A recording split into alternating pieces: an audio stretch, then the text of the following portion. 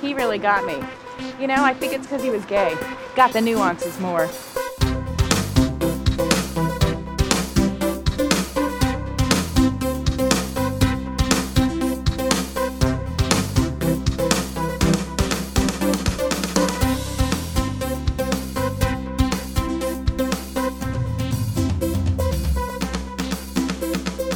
Gotta get me a gay, Mickey.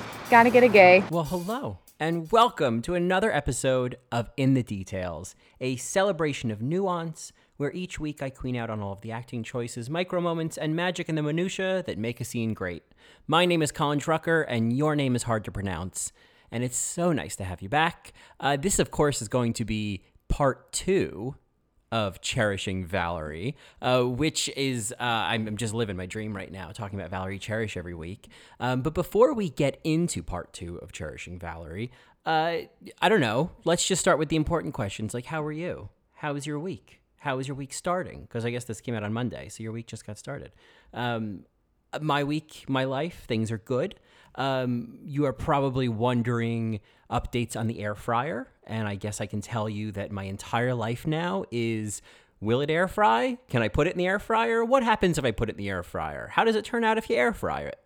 I have mostly been trying that out with like different frozen foods that are not going to be surprising. It's like, oh, I bet that egg roll is going to come out like an egg roll. I bet those fries are going to be like the other fries you made. Chicken fingers, yeah, this is made for that. But I have also been putting chocolate chip cookie dough in there just to see what happens, which is not, no great mystery. There's YouTube videos. I've already kind of like checked to see if this is possible or if it'll burn down the entire apartment building. They turn out fine. I don't think I'm doing them right because I think, I don't know how I don't like to follow the directions. Men, they don't like to follow directions. Oh God. No, but I don't know if that's a man thing. I think that might be like an Aquarius thing. I just can't follow directions. So I just have to do it on my own. And, I have been just kind of experimenting, and what happens is they're kind of crispy on the outside, mushy on the inside. But like sometimes you kind of want that. And, if you mix it with ice cream, well, it's really good. Anyway, this is probably apropos of nothing, but the other night, I was having one of those nights where I was like, what do I want to watch? Okay, let's do the routine. Let's do the Netflix routine. Let's like look at all the little thumbnails and then like not click on anything. But instead I did it on Amazon Prime. And for those of you who have Amazon Prime, and you know that I do, because as I mentioned last week, I take advantage of its free shipping so that I can buy things like air fryers. But they have an interesting selection of movies and TV shows, and not bad. Interesting sounds like a euphemism for bad, but it's just a strange collection. There's just some weird shit in there that's like, how did this get on Amazon Prime? But anyway, I didn't feel like committing to anything, but I kind of got into this kind of rabbit hole of just watching the trailers, because a lot of the Amazon Prime movies, like there's a little button there, you can just watch trailer, and it's like, oh, great, I don't have to commit to anything except for like a minute and a half of hyper-edited content. I can get into that. So 2018. So I just like spent the whole night, well, not the whole, I spent a period of time watching trailers for different found footage horror movies, because that was kind of like the rabbit hole I fell into. I don't remember how it started. I don't know what the first one was I clicked on, but what I came to discover is there's a lot of found footage horror movies. I mean, like, you would think that somebody who has the idea of, hey, let's take a group of paranormal investigators and send them into like an abandoned anything, hospital, house, warehouse, outhouse, whatever, who cares? And we'll have them film everything, and let's do that. That seems original. You'd think that those people might look to see if there was anyone else who had just done the same thing, and realize there's like 5 movies that came out, I think, in the same month of the same year. That's about a group of paranormal investigators that go to a haunted house and film it, and things don't go well. I don't hate this model. It kind of makes me think of like in the 80s, the slasher movie genre kind of exploded, and no matter how many times people, were sent into the woods on a camping trip for the weekend, only to kind of, get butchered one by one, there was another van load of kids in another movie heading that way the next week, I'm okay with that. I think where my objection is, because I think that the found footage kind of movies can be really, they can be good. They can be really effective. I think they can also be really nauseating or really boring or really hokey. Or there's always the question of like, why are you still filming, and how are you getting so many good shots? But forgetting all of those issues, my biggest problem with these movies is that usually, and I haven't like watched every one of them, but for all of the ones I have seen, nobody ever survives. And duh, right? Like, because the whole concept is like, and then they found just their footage 2 days later, and this is the only evidence of where these missing people are. And it's like, missing people, I just watched them all get killed in this 90-minute movie. Like, how do you not know where these people are? A bunch of fucking ghosts killed them. But everybody dies. Everybody. And I can't. I've mentioned this in the past on In the Details, is I like horror movies, but I don't like the violence and I don't like the blood and the guts. It just, call me crazy. I just don't like seeing people get killed. But I also can't get together with a movie where nobody survives, because I feel like, what was the point? Why did I watch this? Why did I sit here for 2 hours and watch people die and then nothing came of it? You know what I mean? Like, there was no point. There's no point to it, which makes me think about, if we're going to tie this somehow to Valerie Cherish and the comeback in reality television, it is kind of like watching one of these like, Fear Factor kind of reality shows, or anyone where people are kind of put through the ringer and then don't win. I even feel that way with like Wheel of Fortune. They finally get to that final spin. They got to guess the letters. I always think guess M, guess R. No, R's in there because it's RSTLNE. Maybe an A or an E. No, an E's already in there. I think what we're coming to a conclusion together here is that I would not do well on Wheel of Fortune. I would panic. But even watching that, if somebody doesn't win, I'm like, oh, God, we came all this way. I have never seen Lord of the Rings, but I think they get the rings at the end. What if they don't get the rings? What if Harry Potter doesn't graduate? Not to create a Donna Martin situation. I also have never seen... I've seen a few of the Harry Potter movies, but I've never read any of the books. And I know. Don't send me any emails. I know. I'll get to it. You can send me emails. I take that back. But, like, trust me, I realize I'm missing out on something. It's just... In about 10 years, I'm going to start reading them. And then I'm going to tell everybody, did you realize how good Harry Potter was? Because, whoa, it's really good. Anyway, as per usual, this all has nothing to do with anything. But I just thought I'd catch you up and just chit-chat with you for a little bit before we kind of dive into the main event. Before we kind of dive into the details, which is the name of this podcast. It's kind of like, I always think of this as like Mystery Science Theater 3000 when they like... Everything gets a little shaky, and then they have to like run to the theater. I don't know why it's such an emergency situation. We gotta go. But I always feel like they kind of plunge into the world of commenting on these movies, and I think we're kind of doing the same thing here and In the Details. We're gonna chit chat for a little bit, and then we're gonna go in. We're gonna go dive into the details. All right, we're gonna do it right now. Actually, as a meta moment, we're gonna do it right now. We're gonna go into the details, and we're gonna continue our conversation on Valerie Cherish. Now remember, this is part 2 of 3. So after the end of this episode, if you're like, oh my God, I can't believe you haven't talked about X, just remember, I'm well aware. And it's coming. But anyway, I'm very excited to continue exploring who I think Valerie is.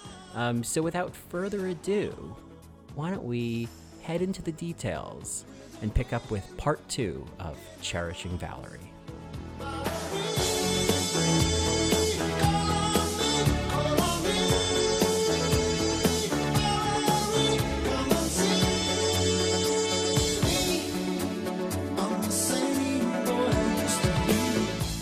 Trying to answer the question of who is Valerie Cherish is essentially an elaborate shell game. Valerie isn't necessarily trying to obscure who she is. She isn't out to deceive us or to get away with something. She's trying to preserve herself, to preserve an image. Valerie's frantic efforts to control everything may be cringe-inducing or aggravating, but at the heart of it, She's just trying to bail water out of the lifeboat before it sinks. We talked a little bit last week about Valerie's obsession with what other people think of her, and how Donna catches her in the act in Palm Springs. We also talked a bit about addiction last week. Worrying about what other people think is an addiction. It's this delusional notion that suggests if you just keep doing this, you will feel better. It creates a version of reality for you to live in. Yes, it's very true that a lot of people don't seem to like Valerie, or more specifically, she rubs people the wrong way.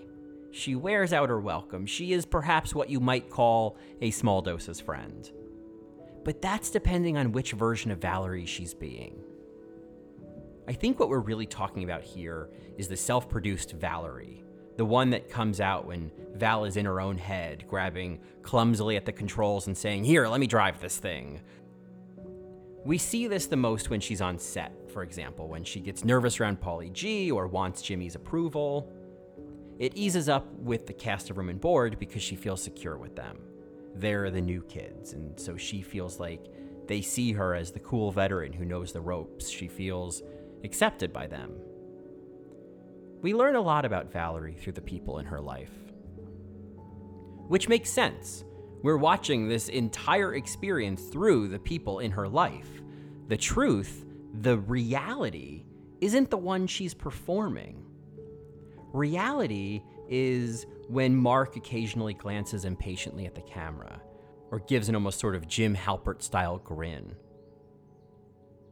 It's when Mickey watches in horror while Valerie plays off the humiliation and pain of seeing the writers pretending to have comical sex with her in the writer's room.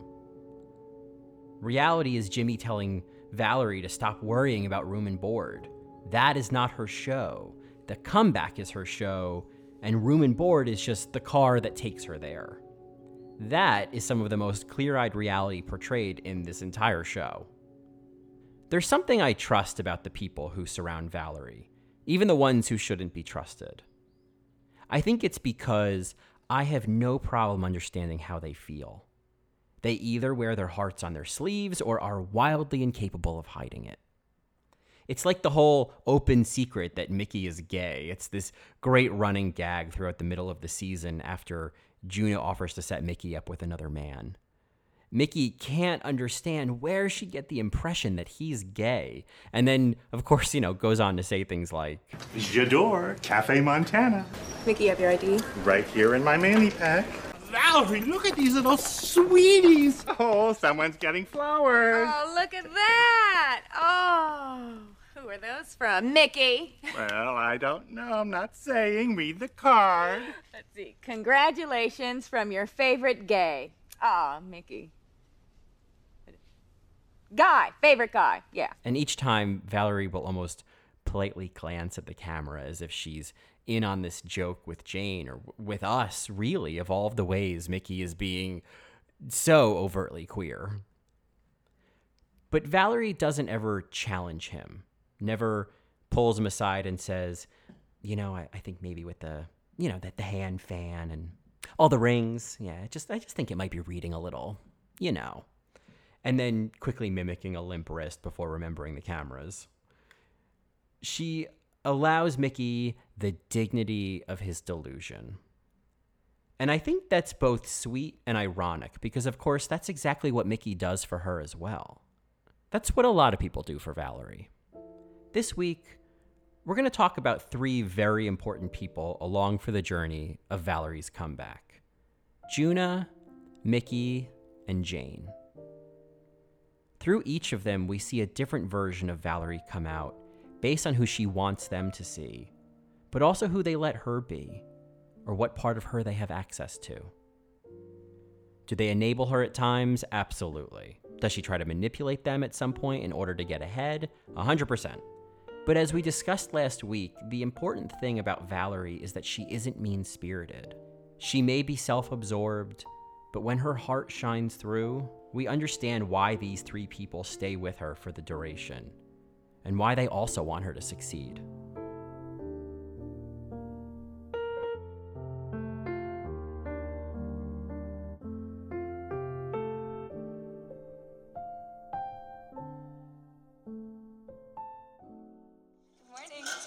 Morning, Juna. Hi, Jane. Hi, guys. Oh, shit, I fucked up. I'm sorry. I'm not supposed to talk to the crew. Oh, no, that's okay. Don't worry about it. Okay. Well, let's see what Aunt Sassy's up to. Juna Milken is blonde, thin, perky, and kind. She's reminiscent of Jessica Lange's Julie in Tootsie, but younger, fresher, and more wide-eyed. By the way, it would not be in the details if I did not mention that Jessica Lange won the Best Supporting Actress in 1983 for Tootsie. I haven't seen it in a while, so I can't comment, but I'm sure she's amazing.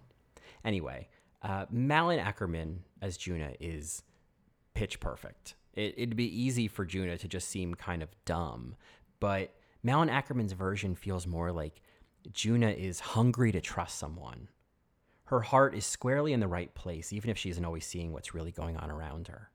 Juna is the lead singer of a rock band and is on the verge of explosive fame with her first TV gig. It's kind of like everyone secretly knows that Juna is the rocket that's going to take off into space, and Room and Board is just all that other stuff that falls off the rocket and lands somewhere in a field in Cape Canaveral. Jimmy, the perennial smartest person in the room, says in episode 3 that she's the money. She is, wait for it, TV's next it girl. Room and Board is not the triumphant return of Valerie Cherish. Valerie is novelty casting. She's the and at the end of the opening credits. She's the Estelle Getty on The Golden Girls, the Meshach Taylor on Designing Women, the Katherine Hellmond on Who's the Boss. She is just slightly removed from the core cast. We see that in episode 2 at the photo shoot when Valerie is stuck way over in Siberia while the 4 kids are huddled up together. She could be cropped out in a second. We had talked last week about inclusion, about Valerie feeling a part of Hollywood and an insider in this industry, one of the ones who made it and gets to participate in the entertainment world. Despite the fact that she is the star of her own reality show, the entertainment world she knows and honors is sitcom television. And so that's the spotlight she's focused on. When Jimmy tells her very clearly that this is not her show, what he doesn't explicitly say is that it is Juna's show. Tom even says it in the first episode, how Juna's role in the show is totally safe, even with the rewrites, because everyone loves her. She's a star. Juna's stardom, I think, leads to one of the first real cracks in Valerie's delusion. It's like the end of the Stepford Wives when Joanna comes face to face with her new and improved replacement. Valerie's role has been rewritten, not just in Room and Board, but in Hollywood. TV's It Girl has been recast with Juna Milken. Last week I mentioned similarities to Joan Crawford and Valerie's imitations of life for the press. But I think with Juna there is potential for Valerie to go full-on Margot Channing. But Juna is far from an Eve Harrington. She has no ulterior motive. She isn't trying to take the spotlight. She's not even sure she deserves it. Valerie is a veteran TV star she associates with her childhood. Valerie is the false idol of celebrity in Juna's eyes. And that is exactly what Valerie wants. So why would she just turn on Juna or be resentful when she can adjust, adapt, and recast herself as Juna's mentor? The dynamic really forms in episode 3 when Juna wants to take Valerie out to lunch at the Ivy after missing Valerie's first day cast bonding lunch. There's a fun little nuance here. During that cast lunch with the rest of Room and Board, Valerie admits that she had chosen that place they went to because she thought they'd like it, but she was originally thinking of the Ivy, which then gets this like really enthusiastic response from everybody. So then Valerie says, well, I practically have my own table at the Ivy, and then tells Juna the next day that she had to change the location of their lunch date because she couldn't get a reservation there. We see at lunch that Juna is deluded in her own way. You know, she doesn't see her own stardom, and, she thinks she's the worst one in the room. I think in a small way, Valerie recognizes that in herself, but she's also starting to recognize and see Juna's reality and all of its potential for fame, which is, of course, her drug of choice. And so Valerie decides that if she can't have that reality herself, she'll cleave to Juna so that the fame has no choice but to intersect with her journey towards it. Listen, baby girl, you obviously don't know this business yet, but I do. All right, so I'm going to help you out. Okay, now you and I are about to get swept up into a whole lot of success. okay? But with that comes a whole lot of ugly, you know? Because everything we say, everything we do is being watched. Right, the cameras. Oh, no, tabloids. Oh. Oh, yeah, and they're going to come gunning for us. We're the money, you know? So let's avoid who stood up who at what restaurant, you know, and because that's what sells papers. Right. You know, so let's make a pact here and now, you and I, that we are going to watch out for each other. Oh, God. Val, I'm so happy to hear you say that. Oh. Because sometimes I just feel like I need someone to help me out when I'm sorry, put a pin in that. It's sort of devastating to watch, like most of the comeback, because you see the relief Juna feels and how much she genuinely wants Valerie as an ally and needs someone to watch her back in ways that she may not even realize yet. But this is truly Valerie at her most hungry. She cuts Juna off because, of course, there's a paparazzi gadflying nearby, and she, I think, genuinely believes it's for her. Here we go. Here we go. Yeah. Photographer. Yeah, he's been trying to get my attention for a while. Juna, can I get a shot, Juna? I'm so sorry, Val. How does he even know who you are? I have a rock band, and we're sort of known in LA. Oh, yeah. Thank you, but we're having lunch right now. I'm Oh, sorry. Juna, come on. Just give me one. Give me one. You know what? Let's just give him one, and he'll never leave us alone. Okay. Okay? Wait. Towards the end, when she's posing with Juna and pulling her hair out of her mouth, that imploring way she says, "Wait!" It's such a tiny detail, but it's this vicious side of celebrity Valerie just peeking out for a nanosecond, because she has exactly what she wants in this moment. She's endured another series of humiliations this week, but for hanging in there and adapting, she's won a moment in the press with a rising star. She's found a new avenue of acceptance, a new opportunity to feed her fame addiction. The tension of all of that is so thick, I think, that even an out-of-place strand of hair feels like something that could send her into a total meltdown. I want to compare this to another moment later in Season 1, in Episode 11, when the cast goes to the People's Choice Awards. The show is nominated for Best New Comedy. We're all nominated, as Valerie insists, but they already know they're not going to win. However, Juna has been nominated for Best New Actress. Let's assume if this isn't the exact same award Valerie won in 1991, it's close enough, and she does win. The entire experience for Valerie is, as per usual, a series of humiliations. We'll talk about the backwards dress in a bit, but the end of the episode shows a really interesting evolution in her relationship with Juna. Valerie has basically been trying to capitalize on Juna's fame the entire day, trying and failing to land those red carpet moments, the Access Hollywood interview, all of that inclusion in the Hollywood system. Even Juna's attempt to thank Valerie in her acceptance speech gets cut off. It's another week of debasing challenges and the reality competition show that is the comeback.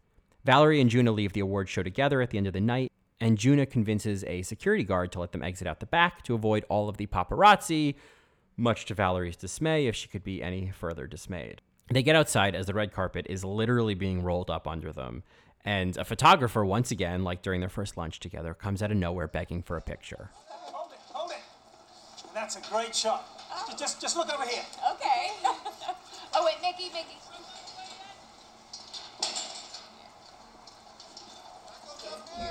Lovely. Beautiful.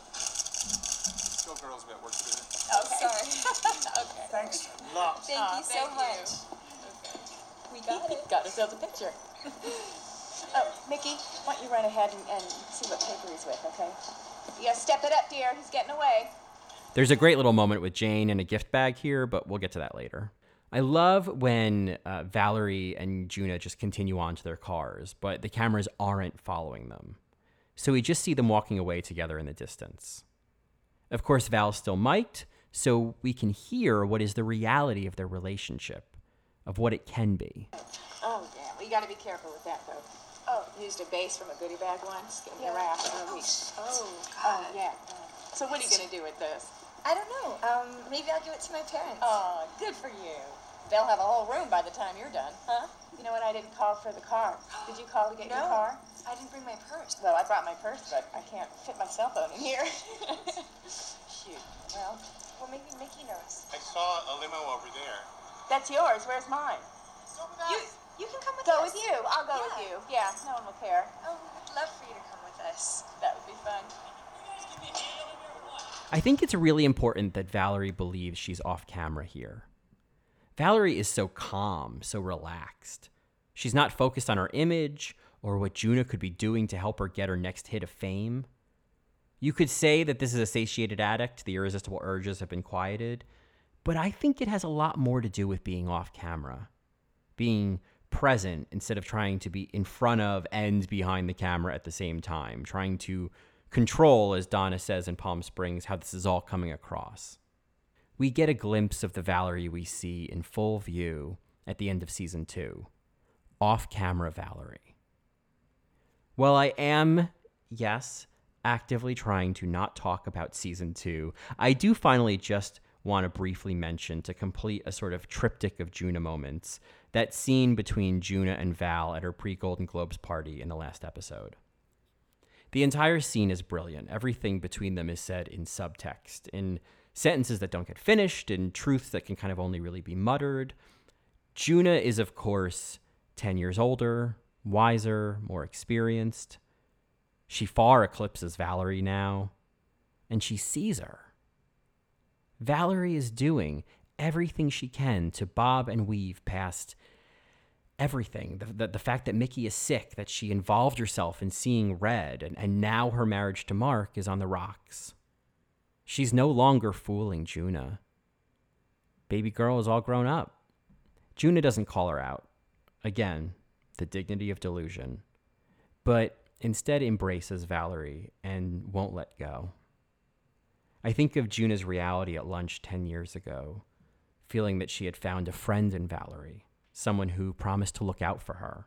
And so I think that as Juna's hug goes on, and she's just holding Valerie against her, I think what she's doing in that moment above everything else is really, it's this full-bodied attempt on her part to say to Valerie, I love you, and I have your back now. Valerie may have been looking for fame from Juna 10 years ago, but what she ended up finding was a really good friend.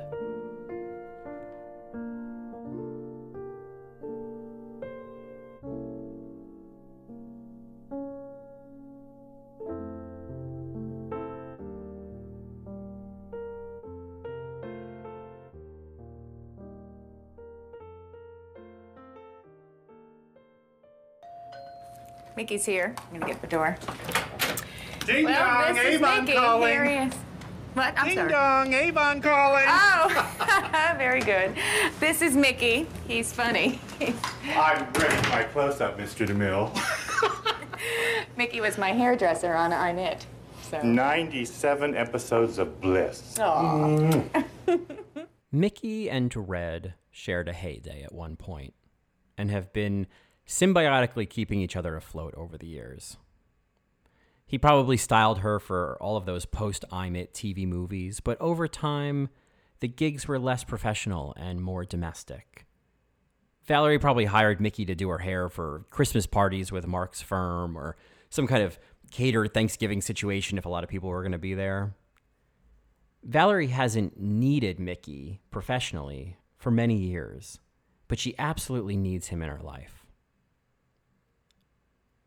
Mickey lets Valerie still be the sitcom star of 1991.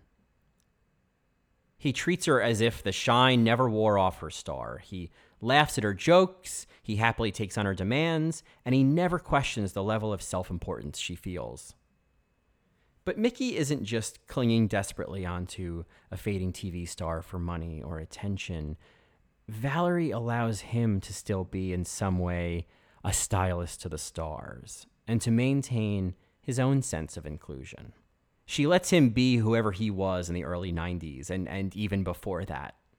I imagine Mickey having a fairly successful career in the 80s, quaffing looks for the likes of Delta Burke, Bonnie Franklin, and Meredith Baxter pre-Bernie. I imagine him being old friends with Susan St. James and confidants with Jim J. Bullock. Valerie Cherish, however, is his best friend. In many ways, the way Mickey sees Valerie sums up how she wants everyone else to see her. She wants them all to love her enough to give her a casual nickname like Red. As much as Mickey loves Valerie, he is also her witness. Mickey is always keeping an eye on Valerie. The number of times he rearranges her hair in what seems like a totally meaningless way, it's just this routine they like to do that makes her feel like a star and him feel needed. But it's also this metaphor for how closely Mickey is watching her and watching out for her. We see it even in episode 1 after that confrontation with Jimmy, where he tells her she's not it anymore. The cameras try to follow Valerie and get her reaction, and Mickey stands in the way and he says, maybe not now. We see this later in the season finale when the heavily edited first episode of The Comeback airs, and Valerie storms out of her viewing party in humiliation.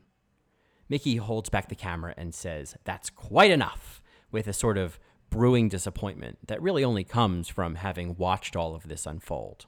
The comeback would be even harder to watch if Valerie was left alone to navigate the many embarrassments she endures, but Mickey is very much her protector at times. I love what happens at the People's Choice Awards when Valerie discovers on the red carpet that she's wearing her dress backwards.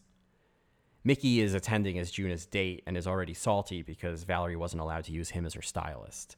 It's jealousy, but it's also fear, like feeling threatened or outmoded. Not for nothing, but Valerie looks gorgeous, and it is kind of a relief to see her in different hair, but that's all I'll say about that. Of course, it all turns into a meltdown moment on the red carpet for Valerie when she meets Project Runway winner and designer of her dress, Jay McCarroll. Hello, my designer. What do you think? Sexy, huh? It's backwards. What? You have the dress on backwards. I thought it was for the cleavage. No. It's now or never for Access Hollywood. Never. You know what? Go and flip the dress around. Flip your head around. I have to change it. You weren't clear. That was clear. Mickey, speaking. I need your help. What? Is your new hairstylist not being able to... Never mind. Your dress is on backwards. Let's find you a place. What I love is the way Mickey immediately drops his grudge when he sees that Valerie's in a real panic, and he jumps into the kind of calm, reassuring action that she needs. Mickey may see her as the star, but he also sees the real Valerie underneath. He sees her get scared and can be a rock when she starts to lose control. I think one of the most important Mickey and Valerie scenes happens in episode 5 when Valerie sees the Entertainment Weekly cover story that reality TV is dying and her success hinges on exploitation. No one is going to watch a reality show with dignity. Valerie begins to feel the walls closing in, especially later when they're filming her returning sheets. Wow, this is boring. Just stop, Jane. Just stop. Nothing's happening. You know, no one's gonna want to watch this. Just keep going. Maybe something will happen. Well, what? What's gonna happen? Huh? What do you think? Salesgirl can burst into flames? You know, nothing's happening, Jane. Nothing's gonna happen. It's just... No offense. You know. Not... Is there something wrong? I think somebody needs an iced latte. There's a Starbucks right down the street. Let's go, Red. That's... Yeah. Just take a break. Much like the moment with Juna at the People's Choice Awards, Valerie believes she's off camera when they're at Starbucks as she starts to open up to Mickey. Did you see this, Mickey? Have my glasses. Wait. Well, apparently reality shows are dying, and nobody told me. Unless I'm willing to have drunk sex in a hot tub or eat a bowl full of cow testicles, nobody's going to be watching. It's sex and stunts. Sex and stunts. That's it. What do they know? It's Entertainment Weekly, Mickey. I think they know. Believe me, nobody loves reality shows more than me, and you're already on my TiVo list. Want a sip of my Chantico drinking chocolate? Really? It's delicious. Listen to this. Television today has a Coliseum mentality. Mickey, I don't do Coliseum. I don't do it. And you don't need to. You have something those other shows don't have. Valerie Cherish. And you're enough. You reading a book is enough? You crossing the street is enough? Trust me, sweetheart. You have always been and will always be enough. Yeah. Yeah. No, you're right. You're right. I don't need sacks and stunts. My comeback will be enough, of course. Yeah. That's silly. Thank you, Mickey. Knowing that every little detail is planned out in this show, it's interesting to see when Mickey is able to break through to her.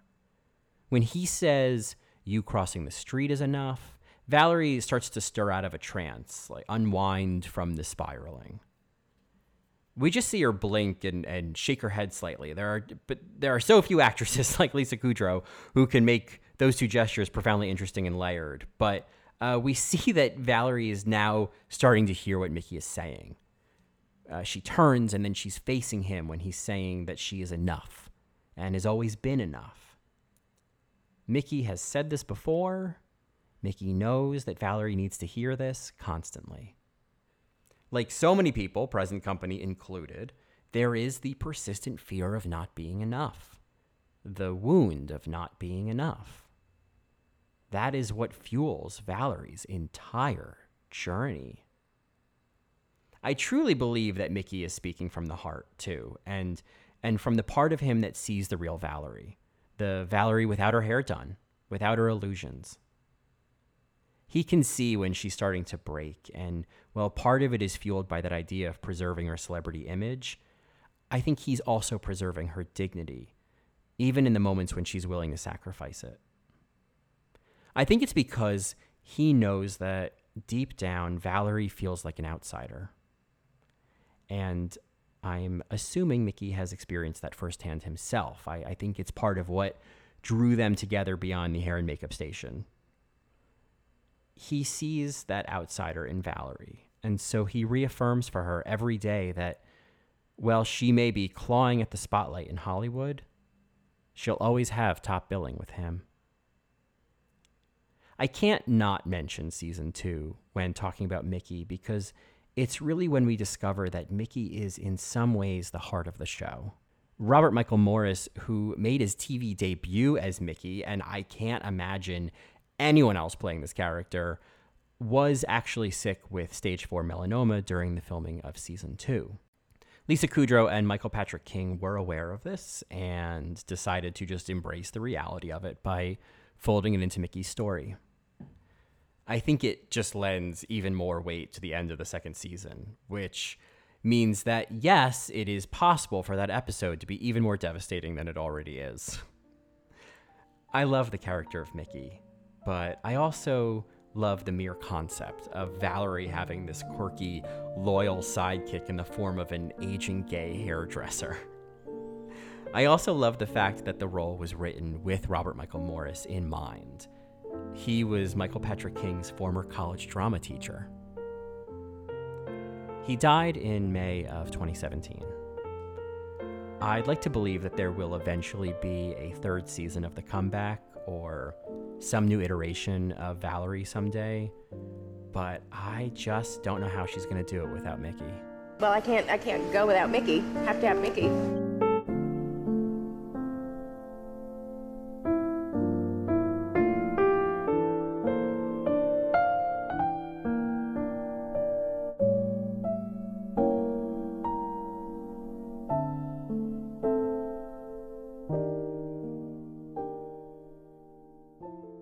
Jane is more than just the name of The Comeback's producer.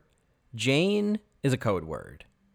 It's a sort of bird call with different pitches and intonations that mean different things. It means something if Valerie says, "Jane," versus "Jane, Jane."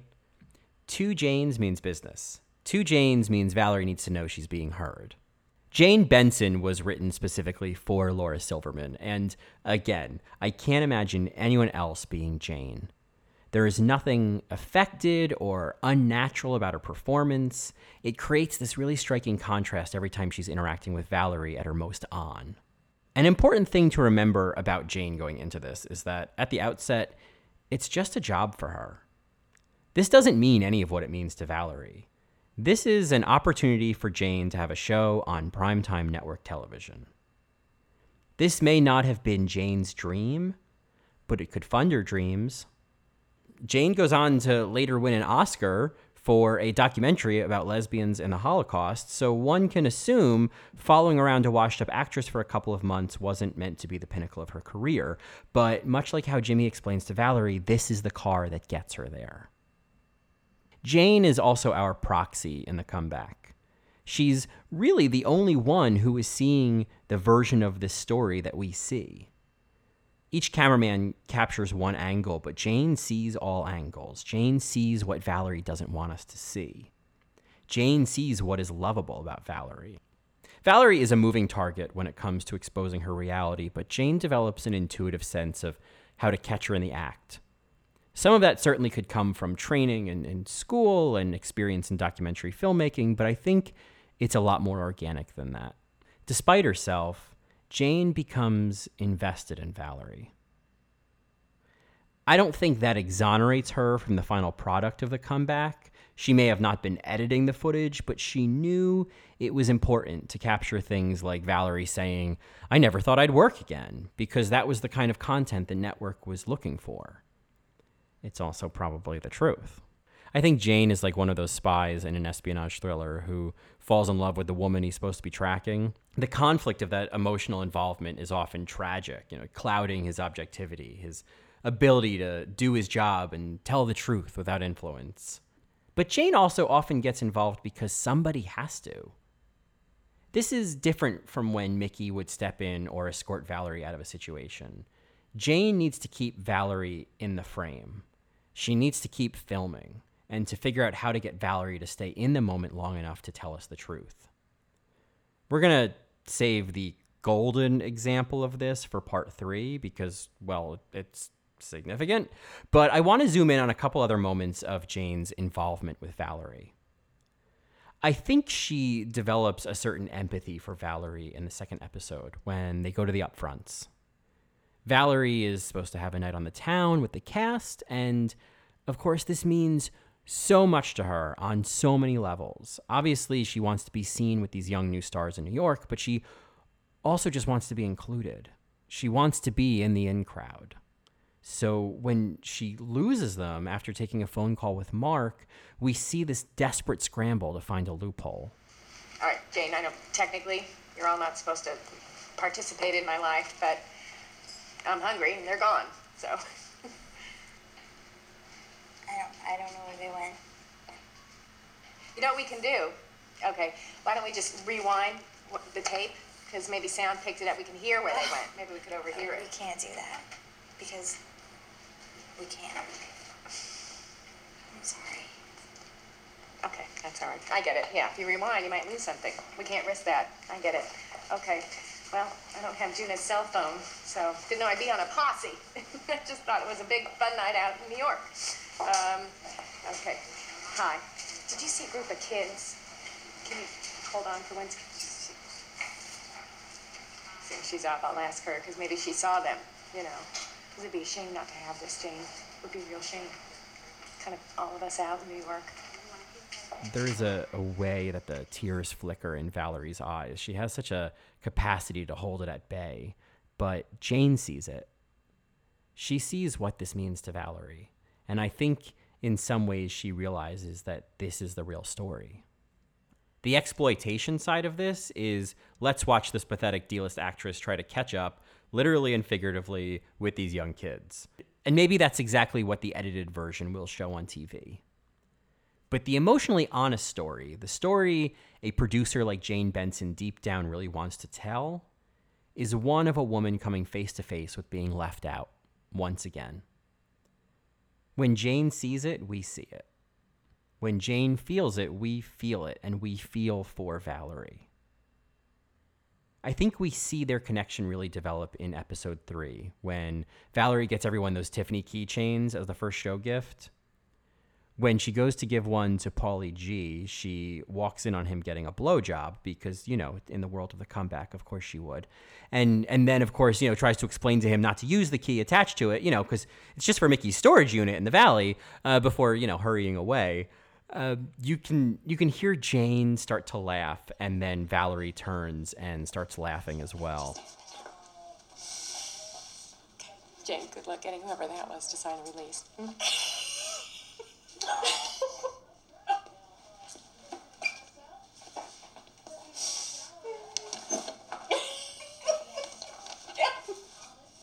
It's showtime. Yes, it is. There's a brief shot of Valerie and Jane in the frame together laughing, and it feels so good to see Valerie in on the joke, to be laughed with instead of laughed at.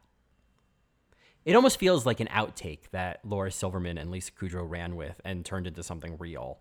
I know that it's not, but the feeling of true connection, the catharsis of shared laughter is so real here. I don't know how you script it.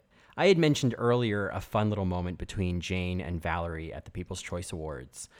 Chronologically, I'm jumping around a little bit, but I love when Valerie gives Jane the gift bag. Oh, Jane, got your goodie bag. Here you go. Know you want it. Thank you. I do think that was just Valerie being nice, in the same way that she still tips the guy at the valet at the end of episode 3 when she's left waiting for her car. Sure, she gets nervous after he comments on her watch and not so subtly wanders away and clutches her wrist protectively. But I think her decision to pay him after he offers not to charge her is that human side of her we crave. This moment with Jane felt similar. It's a sweet gesture, soured just slightly by the fact that she tells Juno right after to be careful using makeup from the goodie bag because it once gave her a rash. But I don't think that totally undermines the gesture.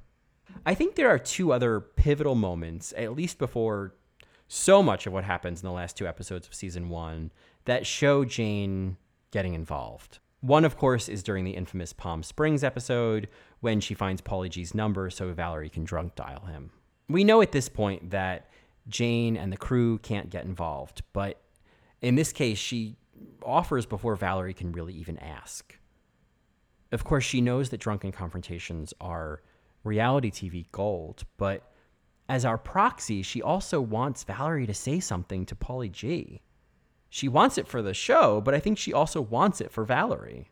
No one questions Jane. I think the camera panning up to her dialing is deliberate, and it feels like the crew watching quietly while Jane basically does her job, produce a TV show. However, I think one of the most significant Jane moments for me is in episode 5, when they're filming Valerie making late night cookies for the writers. Homemade, with store-bought cookie dough, of course. Valerie's mic needs to get replaced at one point because, of course, she sweats too much, according to the creepy new sound guy. Valerie quickly makes up some rule about it needing to be a woman to replace the mic, and she and Jane step into the hallway together. This is once again one of those assumed off-camera moments. Valerie apologizes and says she'd do it herself, but she's got cookie dough in her hands. Jane has probably done this 100 times, so running a wire up inside the front of someone's shirt is purely procedural for her. But we see a sort of stunned reaction from Valerie. It's like an emotion crept in and snuck up on her and took hold before she could shake it away. There's something about the way Jane has to press the adhesive of the mic against her chest, seemingly between her breasts, right next to her heart. I think it'd be easy to read this scene with sexual undertones, even though we don't know Jane is a lesbian until season 2. There's something incredibly intimate about this moment. I also noticed a vague trauma reaction from Valerie, especially in the way her eyes dart in panic when she needs Jane to tuck the wire in at the back. Again, it's all so deliberate. If she was just uncomfortable with a woman touching her body, I think it would be played lighter, like her interactions with the sound guy just before. And I think that'd be too easy. I like not knowing exactly why Valerie is having such a specific reaction to Jane touching her, but I do think it's specific to Jane. I wonder about how attached Valerie has gotten to Jane, and yet how much distance there is. The dividing line between being in front of and off camera is significant. It's like talking to someone on FaceTime and then meeting in person. Even though you've seen and interacted with one another, it was never real. The connection wasn't felt, it was interpreted and processed.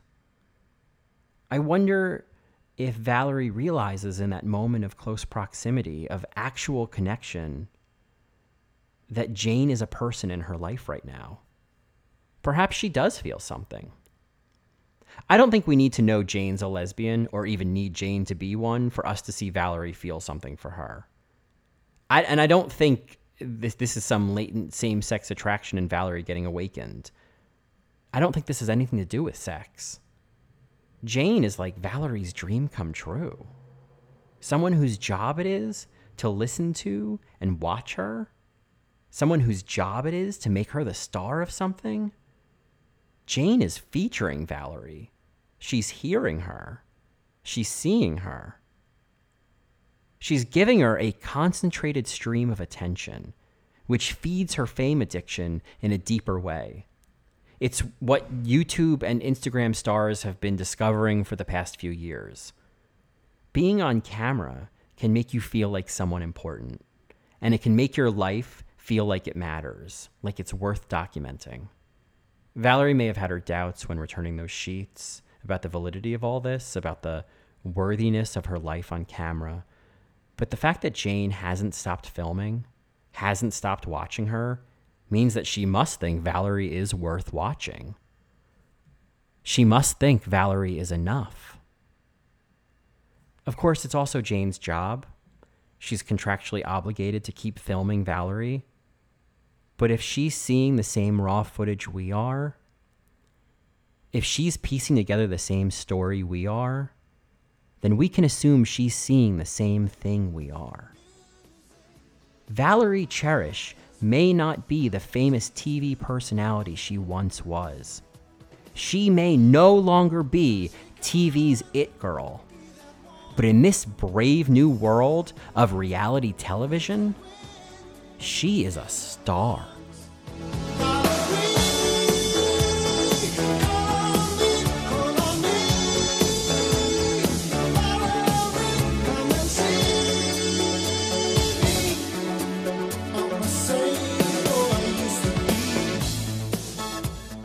And that, my friends, is part 2 of Cherishing Valerie.